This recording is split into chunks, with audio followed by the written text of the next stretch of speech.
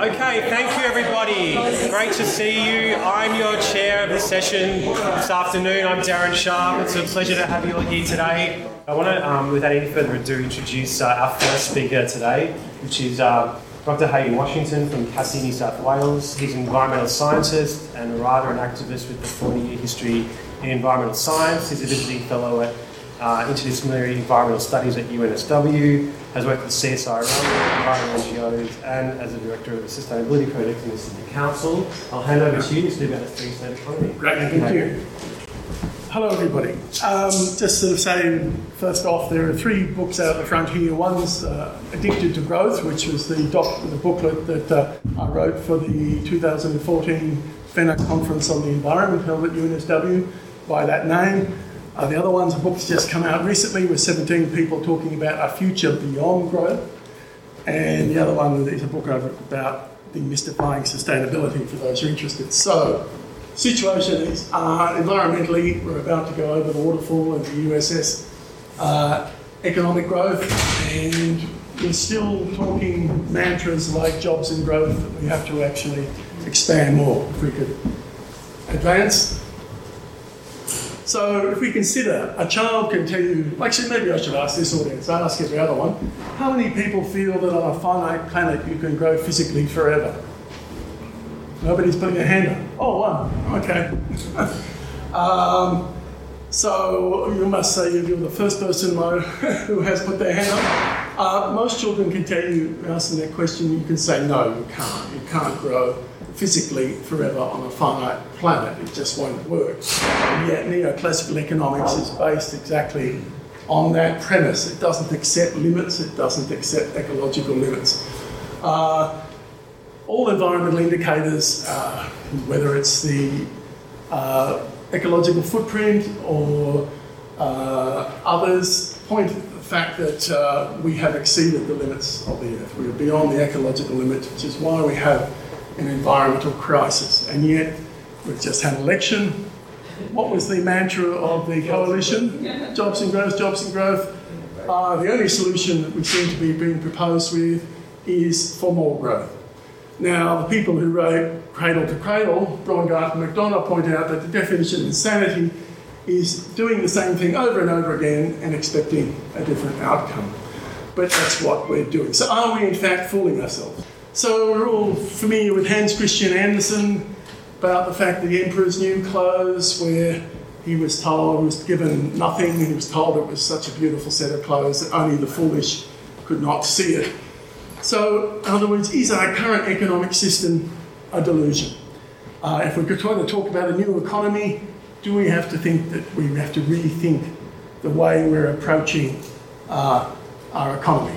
In the 20th century, human population went up 4-fold, industrial pollution 40-fold, etc., etc. Mining 27-fold, 35% of mangroves were lost, half of wetlands, extinctions at least 1,000-fold above normal levels, and in fact, by the end of this century, the latest estimates are if we continue the way we are with our current economy, 2/3 of life on Earth will be extinct.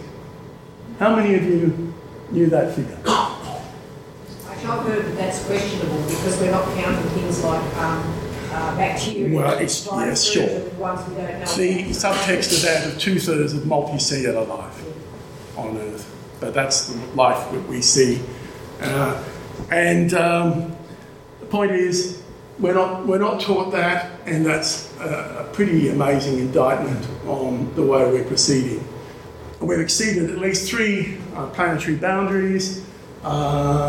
And the Living Planet Index has dropped 52% since 1970. Yet society largely denies this. We can have a campaign which is still based on jobs and growth as if there were no limits. We have the problem, a long history of denial as society. We have denial. We could be called Homo denialensis. We call ourselves Homo sapiens, wise man, but in fact we could call ourselves Homo denialensis. There's no problem with increasing population. There's no problem with DDT. In fact, there's still people who argue that, who attack Rachel Carson. There was no problem if we have a nuclear war, no problem with tobacco, no problem with biodiversity crisis, no problem with climate change. And I wrote a book about the problems of climate change denial. and no problem with the growth economy. So do you see a trend? As a species, we have a fatal flaw, which is that at least half of us are very comfortable with flicking our switch in our brain and denying that we have problems. So we need to speak of that which must not be named, to go into Harry Potter parlance. We have to break the silence of denial and actually discuss the serious problems we have. Now, the trouble is that most economic faculties and textbooks are, in fact, at the 2014 FENA Conference of the Environment at UNSW, what was the one faculty that basically had, or one faculty certainly from UNSW where nobody came from? Economics. So most economists from traditional schools still ignore and deny the problems. Now, Daly points out that economic growth, it's seen to be the cure for everything. Poverty, unemployment, debt repayment, etc., etc. Crime, divorce, drug addiction, jobs and growth apparently is going to fix it all. If we move on. So we have a growth mania, where Edward Abbey pointed out growth for growth's sake is the ideology of the cancer cell, but world leaders still espouse growth above all else. Now, Herman Daly, who's the father of the idea of the steady state economy, pointed out that the verb to grow has in fact become twisted. I mean, who here has never stopped growing? We've got no children. So the idea of growth, the original notion is we go to maturity, which sufficiency, or a steady state. But didn't the economic greats support growth, endless growth? Well, in fact, they didn't. Adam Smith suggested there would be a growth period for about 200 years and then we'd have to transition to non-growth. John Stuart Mill actually argued that a steady state, a stationary state, would be much better than our present condition. So they didn't actually envisage endless growth. Now, there's four quick assumptions I want to go through behind current neoclassical economics. It's very anthropocentric. Nature is not seen as having any rights, it's just seen as a thing or a source.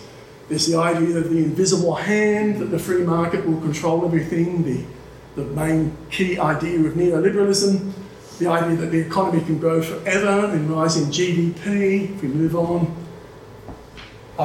Refusal to accept any limits, or biophysical limits, the idea of a circular theory of production, that consumption creates production, that creates consumption, creates production, which of course is not actually what happens in nature. We move on, which it ignores the second law of thermodynamics because it believes we can grow forever. Environmental damage is just seen as an externality, a peripheral thing of not much importance, and all forms of capital can be substituted. So that the idea that we can substitute human capital or build capital for natural capital, which is the idea of weak sustainability, which many economists, mainstream economists, still espouse. So are these assumptions valid? Well, basically, in terms of environmental science and what's happening with the world, they're actually absurd. But there's still the assumptions that underpin the dominant neoclassical economic synthesis, which is why we have an environmental crisis, it's why we have a climate crisis, and we have the social crises that go along with these. If we move on. So steady state economy, there's Herman Daly, three simple points, basically.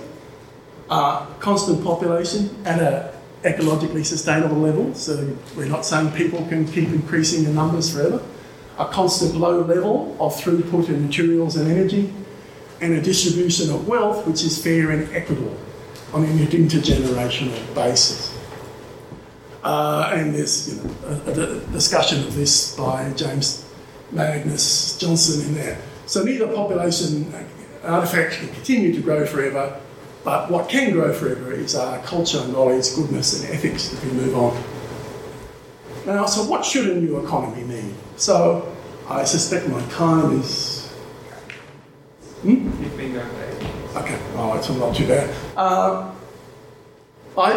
In the past, in indigenous societies, and all societies have an economy of some sort, they move goods and services around.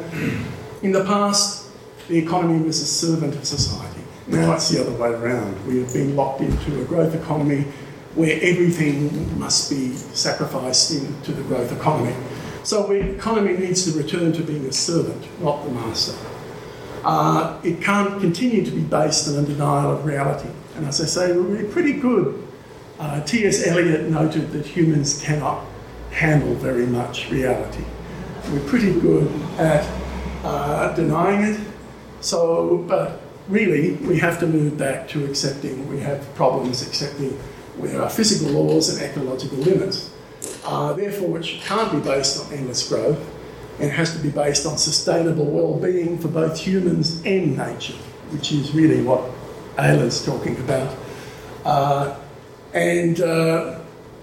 Peter Victor from York University has actually done low-grow modelling where he's shown that you can actually move to a very low-grow or no-grow economy and actually reduce unemployment in the economy. So basically, I would argue that it is time to see that the emperor has no clothes. So are we going to remain part of the growth illusion? So if the emperor has no clothes, are we also going to be in that same issue and talk about jobs and growth as a mantra, as if this is somehow going to change reality? Now, this is available as a PDF on Cassie's website.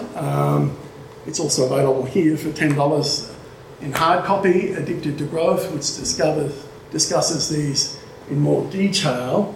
There's also the Fenner Conference on the Environment. If you Google that to 2014, you'll find all the talks by a whole lot of speakers basically pointing out the fact that endless growth isn't going to work and what the steady state economy can do to contribute.